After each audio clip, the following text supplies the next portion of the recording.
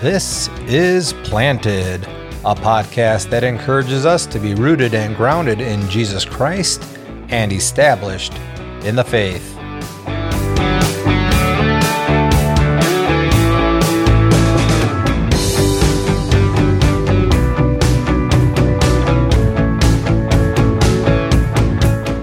Today, Pastor Matt handles tough questions about Christian suffering and a mystery that was once hidden but is now revealed. Hey everyone, this is Pastor Matt Grimm back here with the Planted Podcast, joined by Thad Keenel once again. How are you doing today, Thad? I'm doing good. Thanks for having me. Yeah, we have been working through the book of Colossians here in this current series, and it's interesting as we have been doing this. I've been trying to incorporate not just the content of Colossians, but also giving, some hints, some tips, some ways to help us with our own Bible study. We talked the last couple of times about it's good to have a partner. So, we got Thad and I have each other as we're doing this. We've done, study and prep ahead, but we come in and we have discussions. And I think it's a good thing to do to have that discussion and to have people to do that. So as one of my jobs here at the church is pastor over small groups. And so, I encourage you to have those kind of relationships.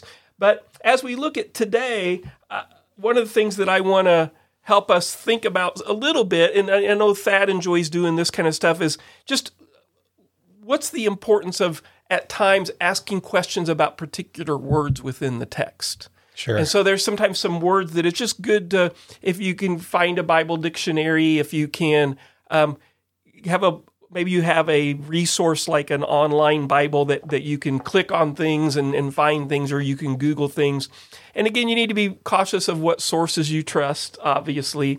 But it is good at times to just know, okay, how is this word being used? Where is it used in other places in the Scriptures? What happens when it's a rarely used word, and so forth, and things like that. So I don't know how much we'll get into that. Maybe we will even in some future episodes, but I think it's good, one of those good things to practice in our Bible study. It for sure is. And, we're dealing with English translations here in the New Testament from Greek text. Right. And so anytime you're dealing with a translation, some things can get lost. And there's multiple translations that are out there. And so you can pick any one of the literal translations. There's lots of them that we've talked about in the past: King James, New King James, NIV, NASB, ESV, and those are literal translations. And then there's some that are called paraphrase translations. And so if you really want to know what the text is trying to say, you want to stick with the more literal type. Mm-hmm. But within those English translations, reading it in the plain English, you're going to get 95% of the way there. Right. So it's very plain. So one of the things is not to try to change what the text is saying, but to enrich it and help us to understand it more. Yeah. And even within those groups that you said, like that are more literal, there's even a range within some of them too, right? So like the New King James I'll use in the NASB, you can also read in the different things, they'll tell you their philosophy of translation. So if you look at the introduction of your Bibles, if they have an introduction and they talk about the translation committees, they'll tell you their approach, and they're trying to do certain things. So I know, like for the NASB, they're trying more of a word for word approach. Right. With still trying to keep the meaning, as best they can in that approach, where the NIV does something more they call the dynamic equivalent, where they're not going to be as concerned about word for word, but more thought for thought, right? And then when you get into more the paraphrase type things like the New Living Translations and the Message and things like that, they're more are doing that paraphrasing or trying to put things in a more understandable language for us, but still get across the main point. Right. But the idea is for the general student, don't panic if your translation is exactly right. You're gonna get. But it is good to know where they're coming from. So that's why sometimes people will have 2 or 3 translations there, like. And you'll, like Pastor Winans, who's the main preacher at our church, our lead pastor, you'll hear him say, sometimes even be critical and say, I don't agree with the NIV here, I might prefer the ESV here, or things like that. And it just has to do with, so it doesn't mean in saying those things that one translation is bad or good. It's just, it's just saying that he's done that work. And he's has the language Sure, background. yeah, to and be able maybe to make sometime those we'll do a judgments. class on, Yeah. how we got our text or Yeah, Bibles, and yeah. that'd be good for us as well. Right. So, but good. Yeah, so just some introductory comments there for us, and now let's jump back into Colossians. We finished up last podcast in verse 23, so we see Paul kind of wrapping up as he comes out of verses 15 to 20, where we had the preeminence of Christ in all things, and then he brings back into the gospel of this reconciliation that we have, that all Christ accomplished to make us holy and blameless before him. And then we talked about continuing in the faith and steadfast and stable, keeping that allegiance to the gospel and all things, which Paul himself is doing. And he's saying that, I think he's, has proclaimed earlier that Epaphras did for them. And so out of this, when Paul says, of which has been proclaimed in all creation under heaven, of which I, Paul, became a minister, he then now is launching into somewhat of a defense or an explanation of that statement of what he is and what his mission is, Paul's ministry to the whole, as the apostle to the Gentiles. And so that's what we're leading into today. What's interesting, while some people can view this as a defense of Paul, I think a lot of it's more, I think, Paul defending the mission and ministry of the church in general. Sure. Too. So it's important for us to think about that. But he's doing it from a personal standpoint as one who is involved in that mission. So I've got the ESV here. What do you have today here, Thad? I have the New King James Version on my text as well as the ESV. Okay. They read very similar. All right. How about you read for us today? Read, I don't care which one you choose, starting in 124, and let's read all the way through chapter 2, verse 5. All right, I'm going to read from the New King James Version, and then that way you can see the contrast. Okay. There's not that many differences at all. So in Colossians 1, starting with verse 24, it says, I now rejoice in my sufferings for you, and fill up in my flesh what is lacking in the afflictions of Christ, for the sake of his body, which is the church, of which I became a minister according to the stewardship from God, which was given to me for you to fulfill the word of God, the mystery which has been hidden from ages and from generations, but now has been revealed to his saints. To them God willed to make known what are the riches of the glory of this mystery among the Gentiles, which is Christ in you, the hope of glory. Him we preach, warning every man and teaching every man in all wisdom, that we may present every man perfect in Christ Jesus. To this end I also labor, striving according to his working, which works in me mightily. All right, I'll pick it up.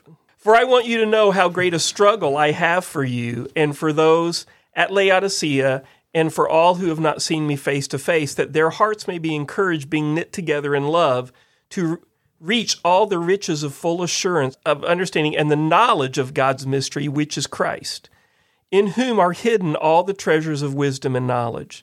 I say this in order that no one may delude you with plausible arguments. For though I am absent in the body, yet I am with you in spirit, rejoicing to see your good order and the firmness of your faith in Christ. That's good stuff. Yeah.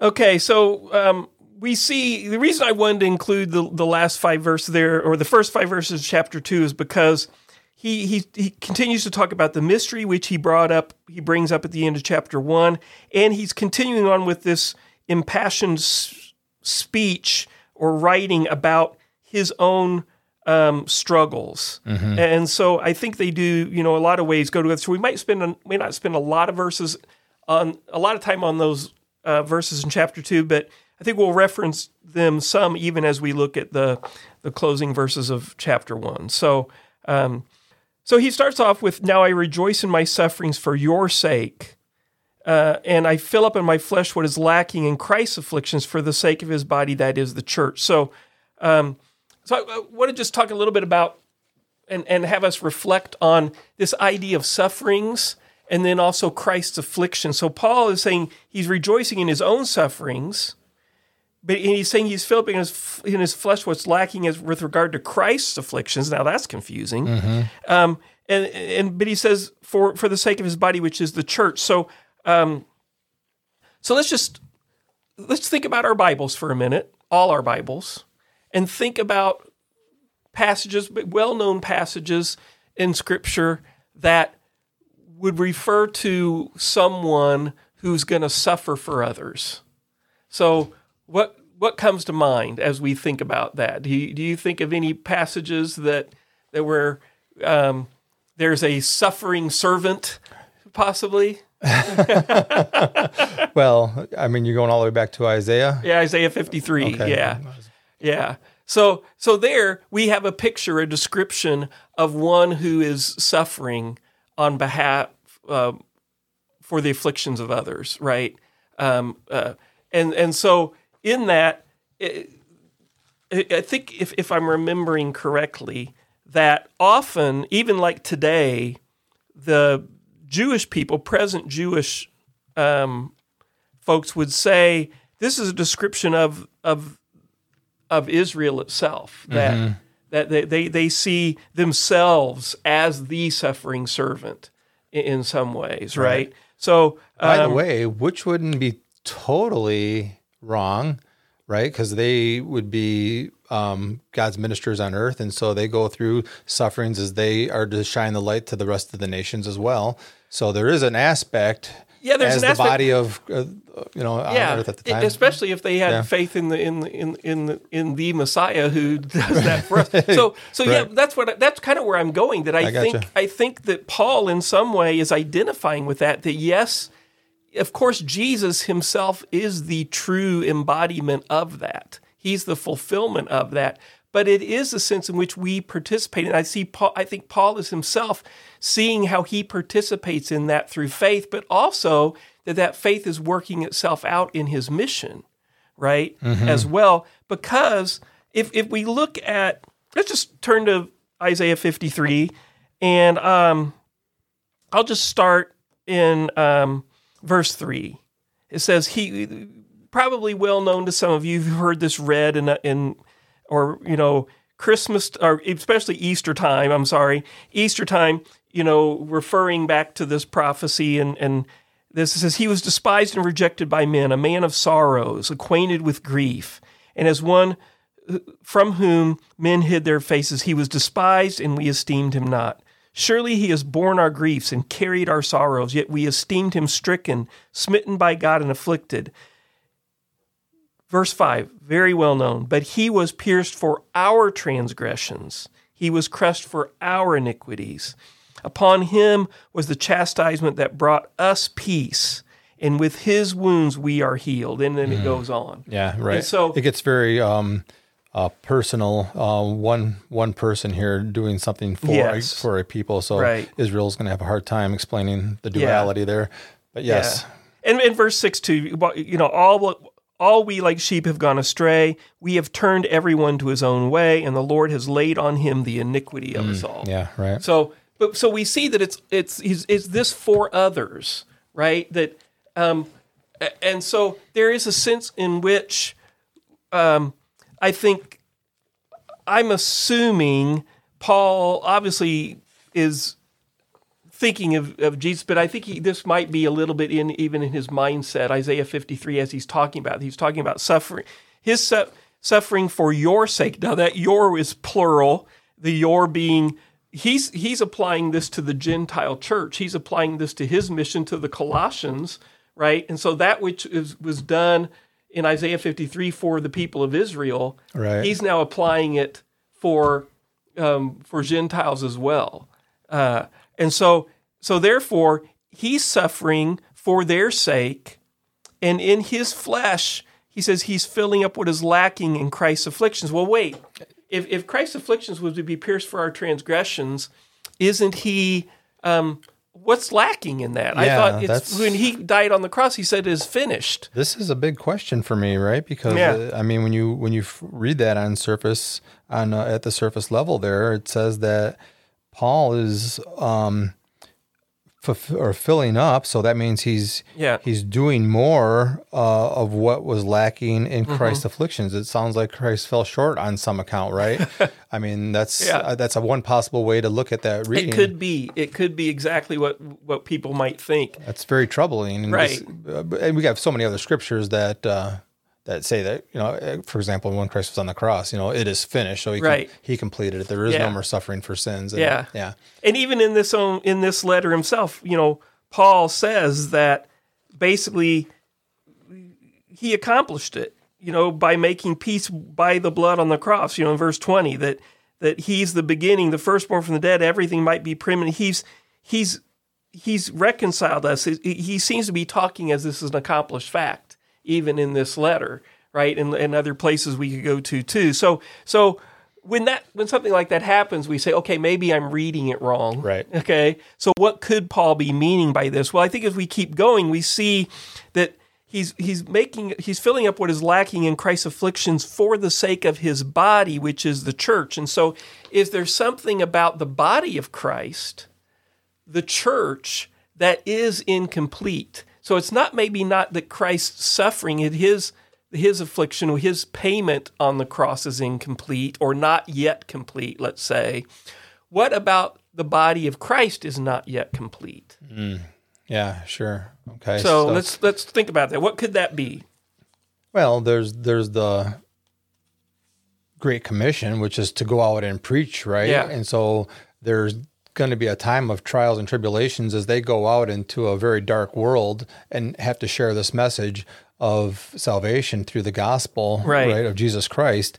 And I think we brought this verse up last week, or it was in the podcast that I did on my own. I can't remember, but that when Jesus is speaking to the people, he says, "Take up your cross daily and follow me." If you're going to be my disciple, take up your cross daily. Well, that's no easy task. That's basically saying, pick up your death sentence. You know, this is what you have to be willing to do to be my disciple, to share this truth. And so.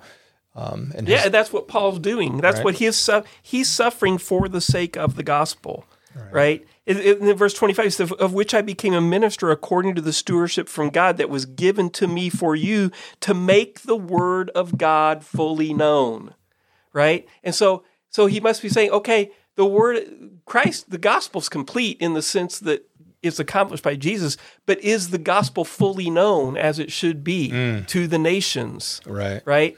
And so I think that's the major thrust of this. I think there's also potential. I would say that there's a quantitative nature, right, to the fact that the body of Christ is not yet full, right? Right. Yeah. But I wonder too, is there also a qualitative nature to that, in the sense that we are all, as he talked about early, he wants to present us holy and blameless and above reproach before him. Now we know that Christ does that through his sacrifice in his life, death, and resurrection. We ultimately depend on his grace alone for those things, but there's a sense in which even now we're growing up in those things. We're becoming more mature in those things. And he uses that language later when he says in verse 28, "Him we proclaim, warning everyone and teaching him with all wisdom, that we may present everyone mature in Christ." Right. Okay, so let me summarize this for us and see if we're on the right path here. So the very first thing that we're saying is that Paul, in his suffering, is not adding one thing to Christ's redemptive work. No. That's the end of it. There's no treasury of merit, so to speak, in Paul or any of the other saints. Or that Paul can do on behalf of someone else. Right. So, that I can't pay indulgences for my dead grandmother to get to heaven or something like that. Exactly right, which is why we had the Reformation to begin with, because they were abusing that system, right? Yeah. So that's A.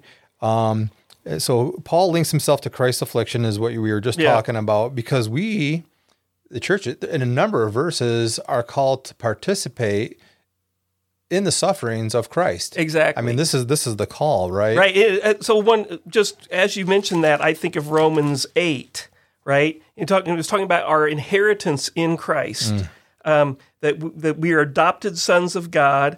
Verse 15 of chapter 8, "For you did not receive a spirit of slavery to fall back into fear, but you received the spirit of adoption as sons, by whom we cry, Abba, Father. The Spirit himself bears witness with our spirit that we are children of God, and if children, then heirs." So we've talked about that before, the inheritance that we have, heirs with Christ. And so heirs of God and fellow heirs with Christ, provided we suffer with him in order that we may also be glorified in him, right? So it's interesting that there's something about that taking up our cross and following him, that if we think that our faith in him doesn't also mean show itself in allegiance, in loyalty, a loyalty to even endure persecution, to endure the trials of this world, to endure all those things, that we have to say no to those other things in the world that are a call out for our allegiance, that are say, no, devote yourself to me, devote yourself to this, devote yourself to that. No, we say no to all those things, and we stay true to Christ, right? Right. By his grace, by his mercy, by his strength, but it's still something we participate in, right? We work out our salvation with fear and trembling. And so I think there's something that is related to that, and that as members of his body, we are to imitate him. How did Christ do that in his ministry? Is the servant above his master? Right. No, right. No, absolutely. So we see that we're called to suffer for Christ's sake, but the verse that you just read there, since we're going to suffer with him, that we may also be glorified with him. So there's an end game of being glorified. That's the resurrection that we talked about last time, I think, where we have, through all of this, that trials and tribulation that would take place on earth here, we have nothing to look forward to but the glory in that. Exactly. And I would even say, I think I've mentioned this to you before, I think there's a sense in which there's an already to that glory even now. That there's definitely the not yet, but there's a little bit in the sense that we are seated with him right now. Right, like Ephesians talks about that he's seated at the right hand of God and we are seated with him. And there's a sense in which even now, Pastor Wines is preaching on this right now in our church in the Only Hope series, is that there's something in that reign is somewhat that glory. There's the glory is related to the position, the honor, the privilege of being the king of everything. And if we're going to be glorified ourselves, we're going to be, in some senses, participating in that divine nature, right? That there's some sense in which we one day will become like him, in the sense that when we get our resurrection bodies, I'm getting off on a tangent here, but that we will be transformed, right? Mm-hmm. And so there's that glory. And there's a sense in which that's already been inaugurated. That's already happened now. And it's in that we even that gives us hope to preach the gospel and allows us to endure the suffering because we know we're looking forward to something that is going to happen. So it's all about what we talk about here being he's the firstborn among the dead, right? Yeah, well, it's so great what you were saying about the already not yet portion of it, because even Christ, we say that he's been glorified now, but when he was on the cross, he was raised up in glory. I mean, there's glory in the suffering of Christ there. And so that's the parallel that you were making. And you mentioned the Romans 8, but 2 Corinthians also says something similar, where it says, "For as the sufferings of Christ abound in us, so also our consolation also abounds through Christ." Yes. So same parallel. Right. So that's why when you have a complicated verse like we just read here, you search the scriptures out and find all these others that explain it much more clear. Yeah, there's another complementary passage is in 2 Corinthians chapter 1.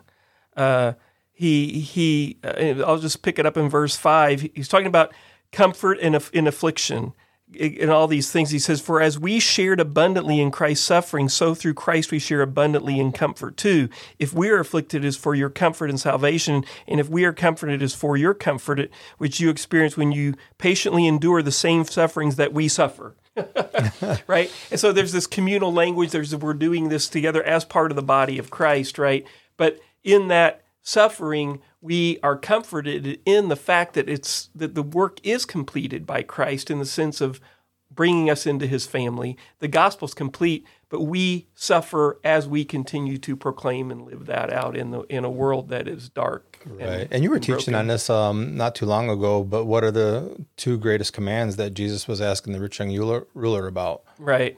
To love God and love one another, love our neighbor. Right. Love one another, love our neighbor. And we can't love God without loving our neighbor, right? And how do we love our neighbor on here? We come to serve. I mean, like Christ. I mean, he as our example, and serving is not an easy task. So there's suffering in serving. Yeah, there is. And so there is. And if we follow Christ, what we do is we, like him, we give up our rights for the other. It doesn't mean that we don't have rights. It doesn't mean we don't have freedom in Christ. But it means, hey, I'm going to lay this down for the purpose of being able to live out and share the gospel with someone else, right? So, Paul could have retired on a beach in Crete or something like that if he wanted to, right? But the Spirit said, "Oh no, you can't." Right. Right? You're going to go preach the gospel, and he was dead. He was bent on getting, to Spain what was the end of the earth to him, because maybe if he got there, right, exactly, the job would be done and Jesus would come back. Right. So you're saying that, so Paul here is going through afflictions for the body of Christ, and then it leads right into verse 25, right? Right. Yeah, which he becomes a minister. He's a steward of that, and I think I remember looking that word there for in the Greek that can be translated different ways. Or it's related to something. I lost my place, but do you? How did the New King James translate verse 25? It used the word stewardship, didn't it? It did, to the stewardship from God, right? So, which has to do with not only the call of salvation, but the use of gifts. Right. Which I think if I can find in my notes here, it's the word. There's the Greek word is. I'm confusing with a different word. I'm thinking of the word commission. Oh, okay. Okay. I'm thinking of the word that's translated commission, which is in verse 25, which I minister according. Oh, maybe that is it. Maybe that's the words that some translations have commission, but here, like the ESV, also have stewardship. I'm gonna look what the NIV has there for verse 25. Serve by the commission God gave me. Yeah, so the NIV uses the word commission. I gotcha. Okay, and but it's the word oikonomia, which is where we get our word economy. Oh, is that right? Yeah. Okay. So if we think about it that way, that it's this stewardship. It's the this commentator Wall here in an IVB commentary, he's saying. The word for commission, which is the NIV translation, is oikonomia, which envisions the effective and orderly work of a household or business. It's the same word from which we derive the word economy. Paul uses it here in reference to his missionary vocation for two reasons. First, Paul understands his calling and ministry within the context of a household, God's household. He's a servant of Christ's church without personal ambition or any malicious sense of rivalry toward the apostles or even his opponents. And then second, Paul understands the task of his servanthood as those of a steward or trustee of an organization. In this sense, God's commission entrusts Paul with the management of God's household. So if we think about it in that way, yes, it's related to the gifts, it's related to this, but it's related to the body. Right. So the reason I like that, it's the stewardship of the body, which I think is so much what this whole passage is about. It's about that. It relates back to that filling up what's lacking with regard to the body. Right. Right. No, it absolutely is. Yeah. I just wanted to jump in for a second. Yeah. Here at the end of verse 25, it talks about that stewardship or the commission that you're talking about is to fulfill the word of God. Exactly. And this is the big picture, because not only does God ordain the ends of salvation, right? Yeah. He ordains the means through which that gospel goes forth. And so we participate in those means, right? Just as an artist uses a pen and ink. Right. We're the instrument of God here. Yeah, and as Reformed folks, as Presbyterians, we sometimes get accused of being the frozen chosen. Have you ever heard that? Oh, yeah. And so, and I'm like, I believe it's a total misunderstanding of what Reformed theology is promoting and talking about, because it is, and this relates to this, I'm going to talk about this as it comes to verse 27. So this was going to relate to, we'll get back into 26 a little bit, but it says, to them God chose to make known how great among the Gentiles are the riches of his glory of this mystery which is in Christ. So here's this Calvinism, this Reform stuff coming up. God chooses, right? We can say God selects, right? Which is related to our election, right? So this selection, this choosing of God is always in the context of a purpose. Right. Election always comes with vocation. Right. And so it's not just about God saying, oh, I like Thad, I'm going to save him, and I like him, I'm going to save him. So I know I've got a purpose for Thad, right? I've got a purpose for Matt. I'm choosing them and who are going to be participants in this kingdom work, right? And so I think that's important as we think about this, that as Paul is saying, he became a minister and he's stewarding this. He's being a good member of God's household. He's using his resources wisely to make the word of God known. Right. Right? Yeah. And if you ever take that out, you miss the point, right? Right. Which gets back to the whole means. So God ordains the ends. God's sovereign over all salvation, but in his sovereignty, in his rule, in his decision-making, he ordains the means and by which we had to do something. Right. And that includes what we're going to talk about here in just a second, because you were talking about God willing to make known, or he chose to make known. In the Gospels, we see that there's this call that goes out to the nations or to everybody, right? We call that the general call. Yeah. But after we get past the Gospels, there's one point in the Gospels where it says that many are called, but few are chosen. Right. Well, that's interesting. So there's a derivation between these two, right?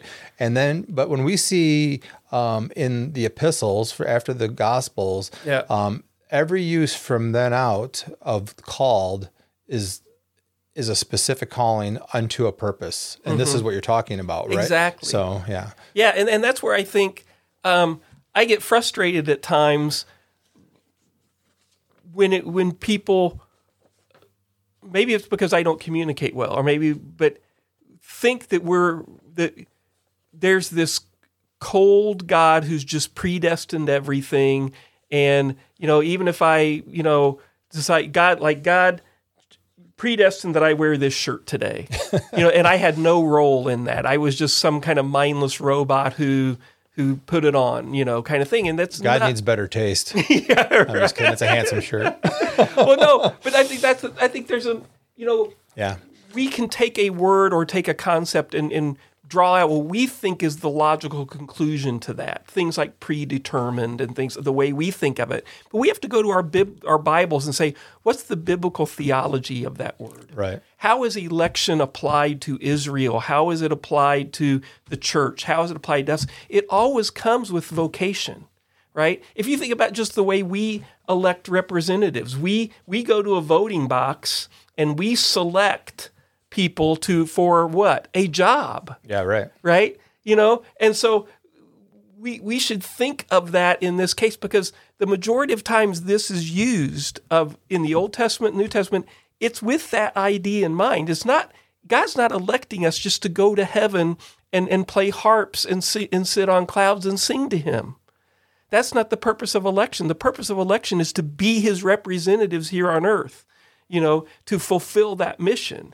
And to not put it in, to take that part of election away is, I think, what distorts what election is and makes you think of just this cold, predetermined, I like A versus B kind of a mentality, right? Well, it's never cold, because cold, it means kind of like you always think of that without love. But the right thing for God to do based on our sinful acts from Adam all the way through, right, is to judge us. Right? Yeah. And so in our fallen state, we are worthy of nothing but judgment. It says the wages of sin is death, of course. And so we're worthy of that judgment. But what does God do? He places grace upon us, and it pays the highest price. Exactly. Right? And so that is an incredible love. And that call, that gospel message goes out to all the world. And how God ordains the final people to come in that's on God. He's God. He can do and handle his people however he wants. Yeah. Now, we have no excuse, right? Right. We have no excuse. And he's sovereign in all that, right? And the other thing is, part of the call on us of faith is, do we trust that he's going to do what's right? That comes back to our loyalty. Well, let me just ask some questions and look at the text and answer these questions from the text, all right? Who selects us?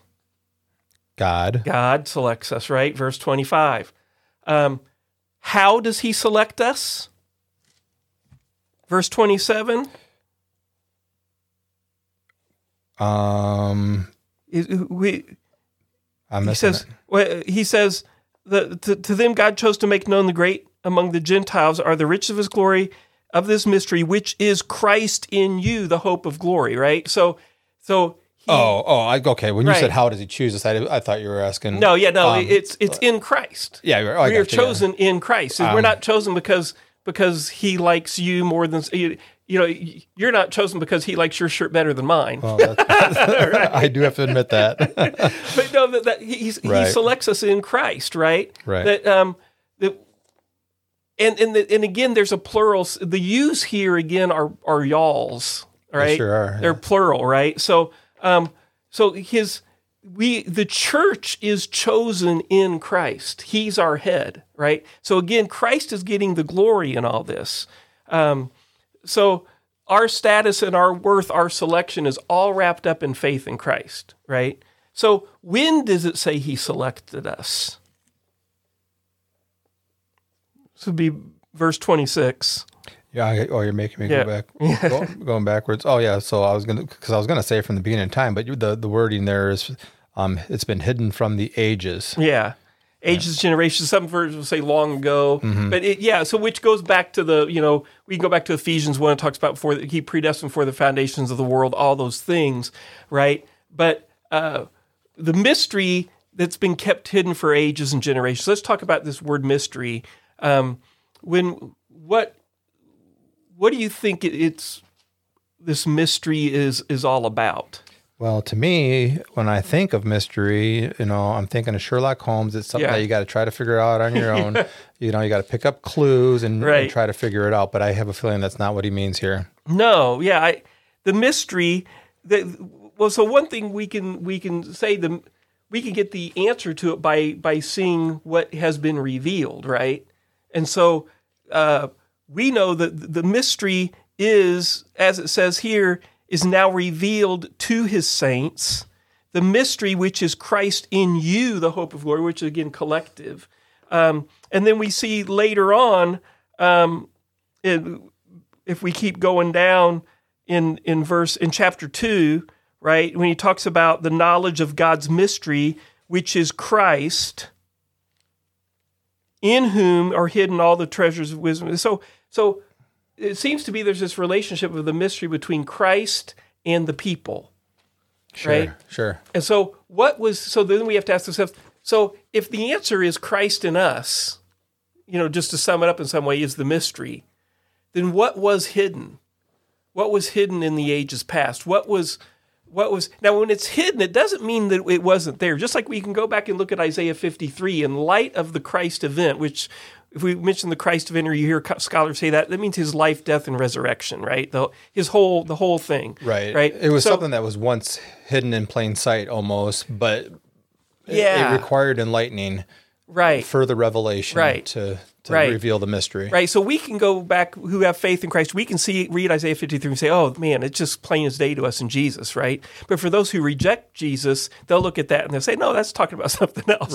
Right. But the point is, you can see the clues were there. We can look back at God's test of Abraham with Isaac, right? His son, his only son, right? Who he has to believe God can raise him from the dead. We can look, Jesus is there. We see types of Jesus in there, right? And so it was hidden. They didn't necessarily know, but once Jesus appears and once he lives and once he dies and once he's raised again, we can look back and see, oh, there it is, right? Sure. Yep. Yeah, and so one of the mysteries too is especially for someone like Paul who was a Jew, was that, this also includes the Gentiles. Right. And that's right. So I think that's a big thrust of this, is that it's the Gentiles are the riches of the glory of this mystery, which it says in verse 27. Mm-hmm. Now, it's not to mean that Jews aren't, but it's that the Gentiles are included in this. Right? Where before, I think a lot of, we would say, well, it was just for Israel. But again, that little hidden gem was there as well, right? Because Israel was always supposed to be a blessing unto the nations, right? And they were to be the ones, the light bearers of God's word to the nations. And pride sneaks in, and you get a little bit, hey, I'm God's frozen chosen, right? That's what they right. Yeah, exactly. So they're sitting there pointing their fingers at these outsiders that are sinners, and what they really should be doing is saying, do you know that God has an offering for you? Exactly. Type of, and sharing that same truth. And in the same concept. Turn from your gods and come to ours. Repent and believe. Right, exactly. And then we've already talked about this. So the other question, which we already mentioned, so we looked at the who was God, the how is in Christ, the when is long ago, been God's part of plan all along, right? And then the why, we've already mentioned it's for service. The why is for a purpose. The why is that we would serve the gospel, that we would be proclaimers of it, we would embody the very life of Christ in us, because we are called His body, right? That we do that. Right. And so I think just a little illustration here that, because I mentioned last week that I had written a sermon on this years ago, like 20 years ago, and I have this little illustration that I read, and I thought I really like it. Oh, great. Let's hear it. So it has to do with when I was young.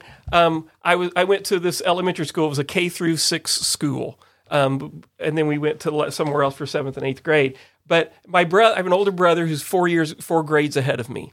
And when he was a 6th grader, really probably before this, he wasn't that big of a kid, but he was the best basketball player in the school, right?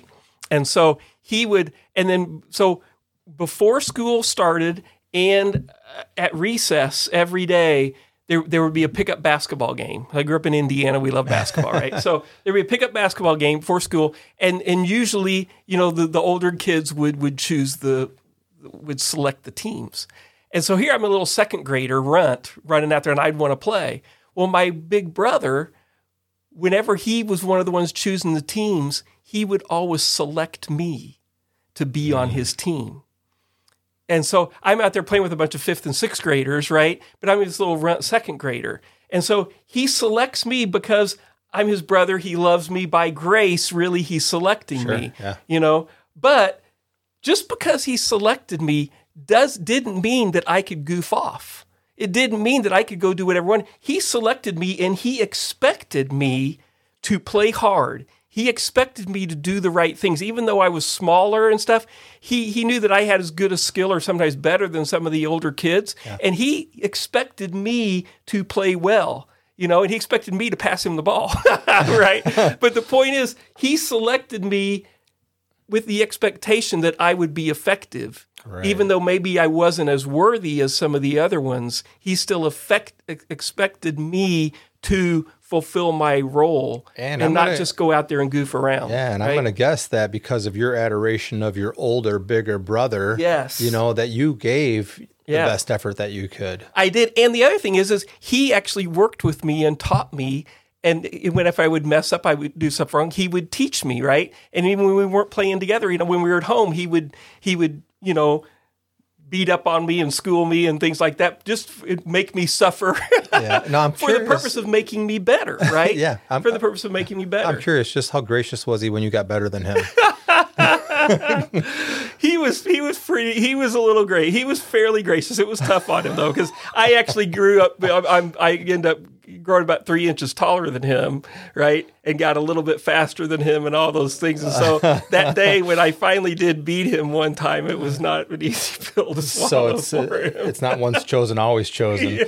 But I don't know. I just think that's a good illustration. That we got to remember that we are chosen by grace. It is by love, and it's not necessarily going to be easy. But we should also expect that we have to be this super effective person.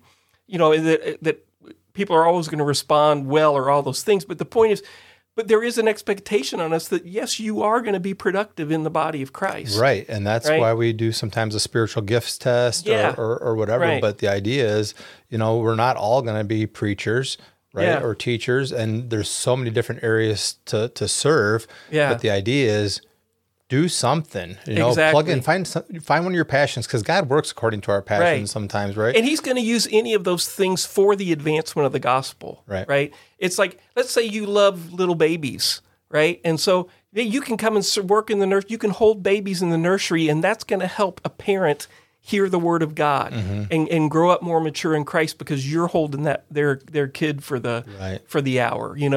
All that's it's all thinking, how is this serving the purpose of the preaching and advancement of the gospel? Right. And there's a lot of supporting things that go into that too. So, yeah. Well,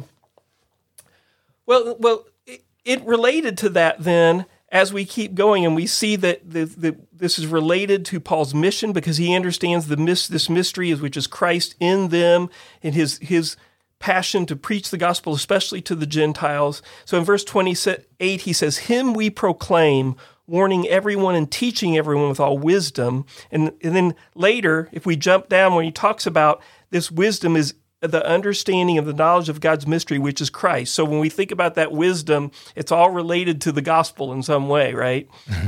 So him we proclaim, says, that we may present everyone mature in Christ. Now, I know the ESV has mature. Does the New King James use the word perfect? It uses the words perfect, yes. Okay. So this is again one of those word studies. We talked a little bit about the word economios, right? There's another one, is this word teleos, okay?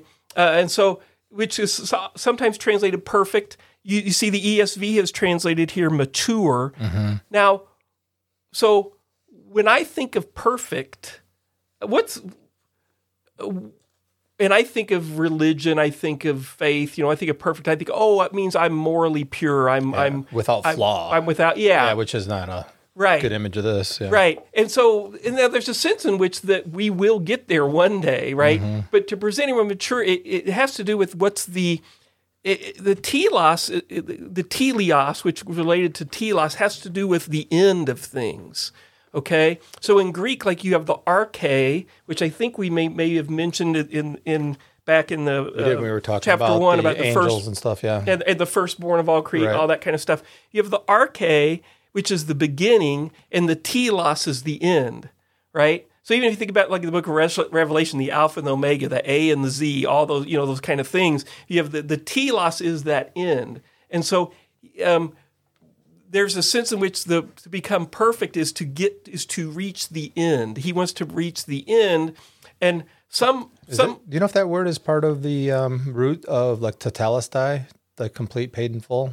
That's a good question. It's interesting. It just was coming to me. I should know that, and I don't remember because I've done a message on that in the past. But that'd be an interesting study to look at. In that sense, complete, right? To be it's complete, and so the reference to this, I just want to see a little bit here. This is the Louw-Nida dictionary. It's a Greek dictionary that talks about this, and it says in a number of languages, this word can sometimes be even used with reference to being initiated into something. Okay, and so especially as it relates to like mystery religions, which is one of the things that Paul is concerned about for the Colossians, as it relates to things like Gnosticism, and there's a secret mystery and the secret knowledge that you have to have, and so forth. And so it says an interesting thing here. It says, in a number of languages, initiated may be best expressed as to become a member of or to become a believer in, right? That's what we want with Christ. It says, it is possible, however, to interpret teleos in both Philippians 3:15 and Colossians 1:20 as a mature spirituality or state of being spiritually mature, right? So I think that's more the connotation here. But I was thinking about, I always like to say, could a both and be possible? Sure. Right? Yeah. And so what Paul is trying to do is initiate everyone into the faith, right? Right? That's part of the Great Commission. And so with that, he wants to present everyone, and part of being initiated is to if you think about getting baptized or like coming into a member, that you're pledging allegiance. You're saying, I'm a follower of Christ. I'm a sinner. He died for me. I trust in him alone, right? And so in that sense, taking that first step of faith, of that as a result of our regeneration, everything is an initiation, right? But the expectation of that initiation is that it would reach its fullness, Right. that it would reach perfection in the sense of maturity, that initiating point would end in completeness, right? Which we know one day will happen, as we talked about being glorified, right, in the new heavens and the new earth. But that's the trajectory of the life of faith that we go on, right? And Paul knows in his preaching, I think, that it's at all encompassing. I don't think, he wasn't concerned to just about, okay, they made a decision for Christ, I can move on. If that was the case, he wouldn't be writing these letters to the churches and correcting all their mistakes and errors, right?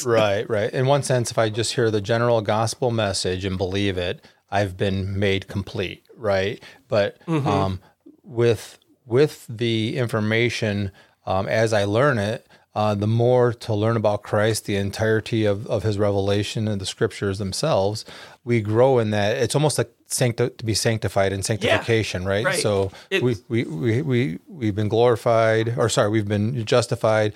In a sense, we've already been sanctified, right? Yeah. In another sense, we've been glorified because we sit in the heavenly realms with him now, right? But yet, in all of that, we talk about. You say this all the time, the already, not yet aspect of this. And so here, to present every man complete, with the revelation that they have and they believe the word of God, they're complete. Right. They're complete in that, but yet there's more. It relates to we've talked about the three tenses of salvation, the past, present, future elements. It's all related to that, which I think is important as we get back to these other through things we've talking about, because there's a sense in which we're still making up what is lacking in the body of Christ. We still have to, more people need to be initiated, and all of us need to keep growing to maturity, right? And it relates also then to the serving, right? The more we grow, the more that we become mature, the more effective stewards we're going to be of the grace that God has given us.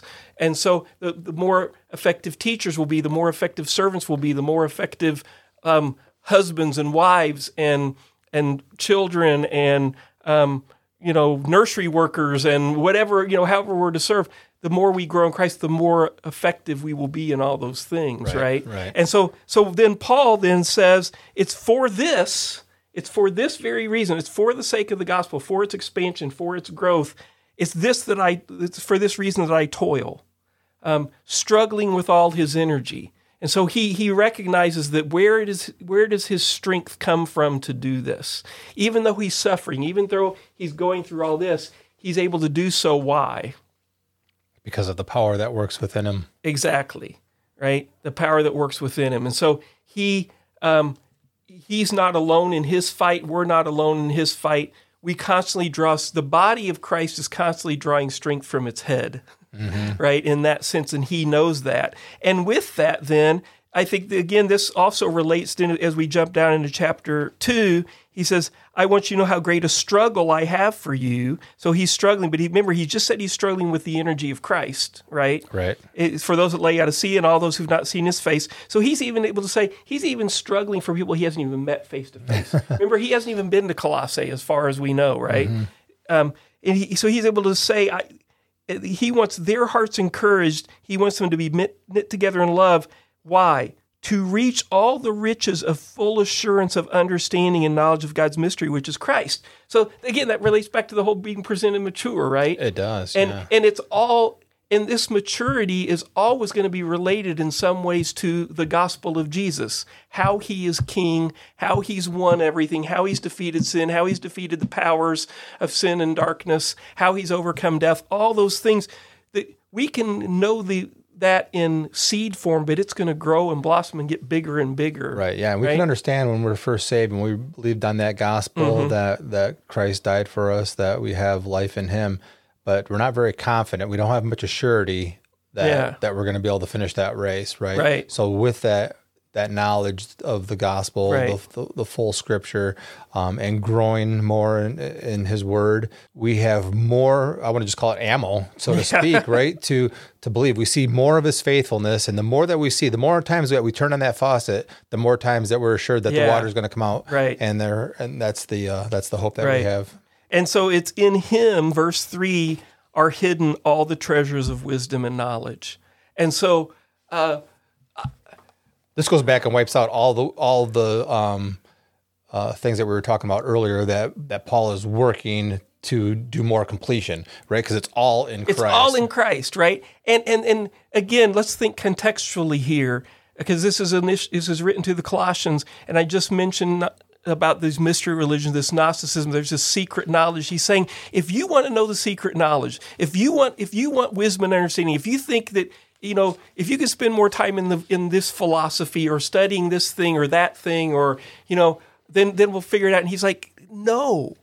You want all wisdom and understanding, it's in Christ. Now, it doesn't mean that I shouldn't study physics or astronomy or different things. It's just that, but if you want to know what makes those things meaningful, and ultimately in some ways they are going to point to Christ, who is the all in all. He's the firstborn of creation. He's the firstborn among the dead of redemption, right? That all things relate to him. And so as we acquire other knowledge and other wisdom, if we're not seeing how it relates to all of God's purposes in creation and redemption, then we're dabbling in foolishness, right? Right. And we're on the scarier side of things, we're dabbling in the mystery religions with false gods. Yes. It eventually is going to lead to idolatry. It's going to lead to false allegiances that only are expressions of that which gave us death in the first place, right? And so it'd be like, I think I've used this illustration before, but it'd be like investing in a bankrupt corporation, right? Yeah. Why would you want to spend money in something that's just already been declared dead, right?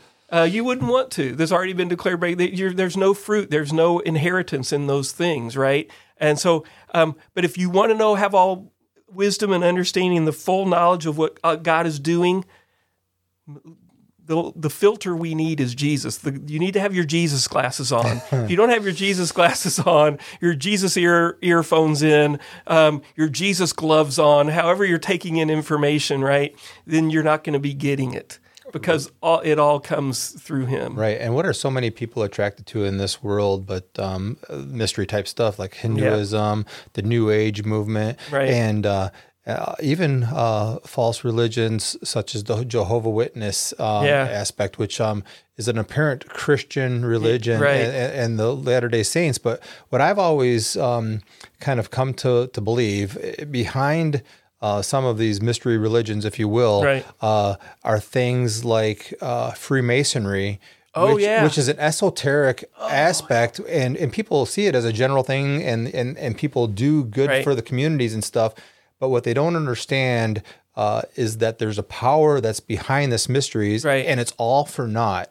And so what I always tell people, if you're wondering if a religion is true or a Christian religion faith is true, is, are they hiding anything? Because we have nothing to hide. It's an open book. We can walk right through it.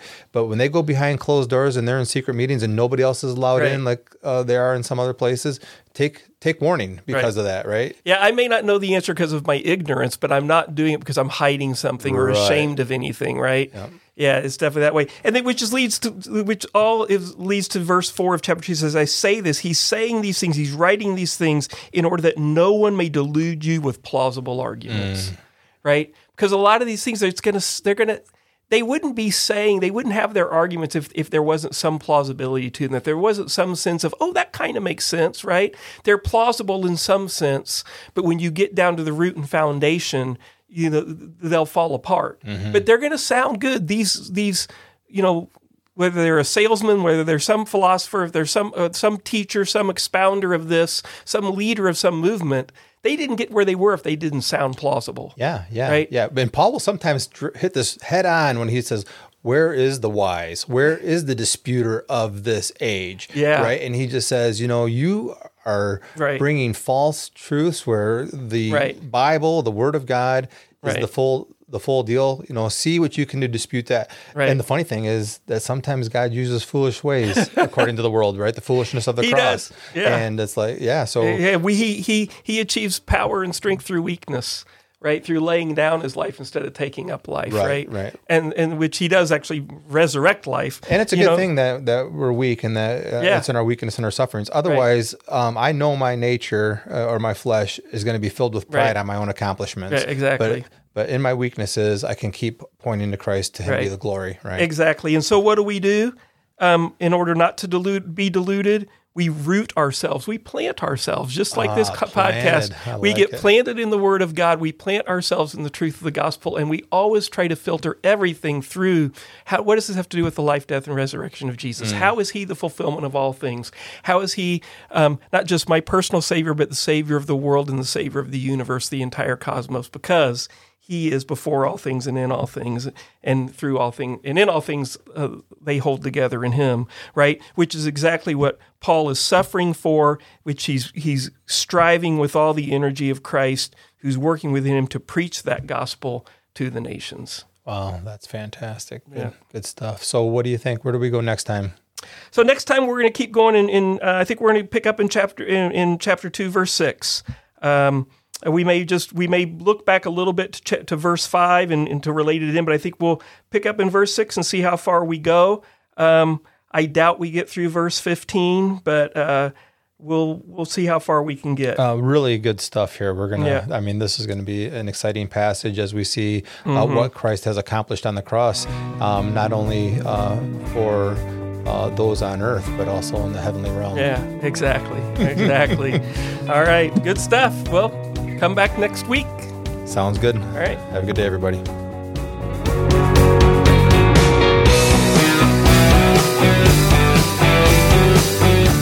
We hope you join us next time as we will be warned not to be taken captive by the philosophies of this world.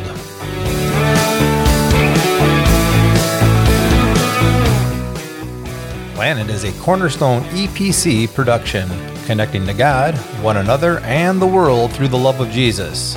More information can be found at cornerstonebrighton.com.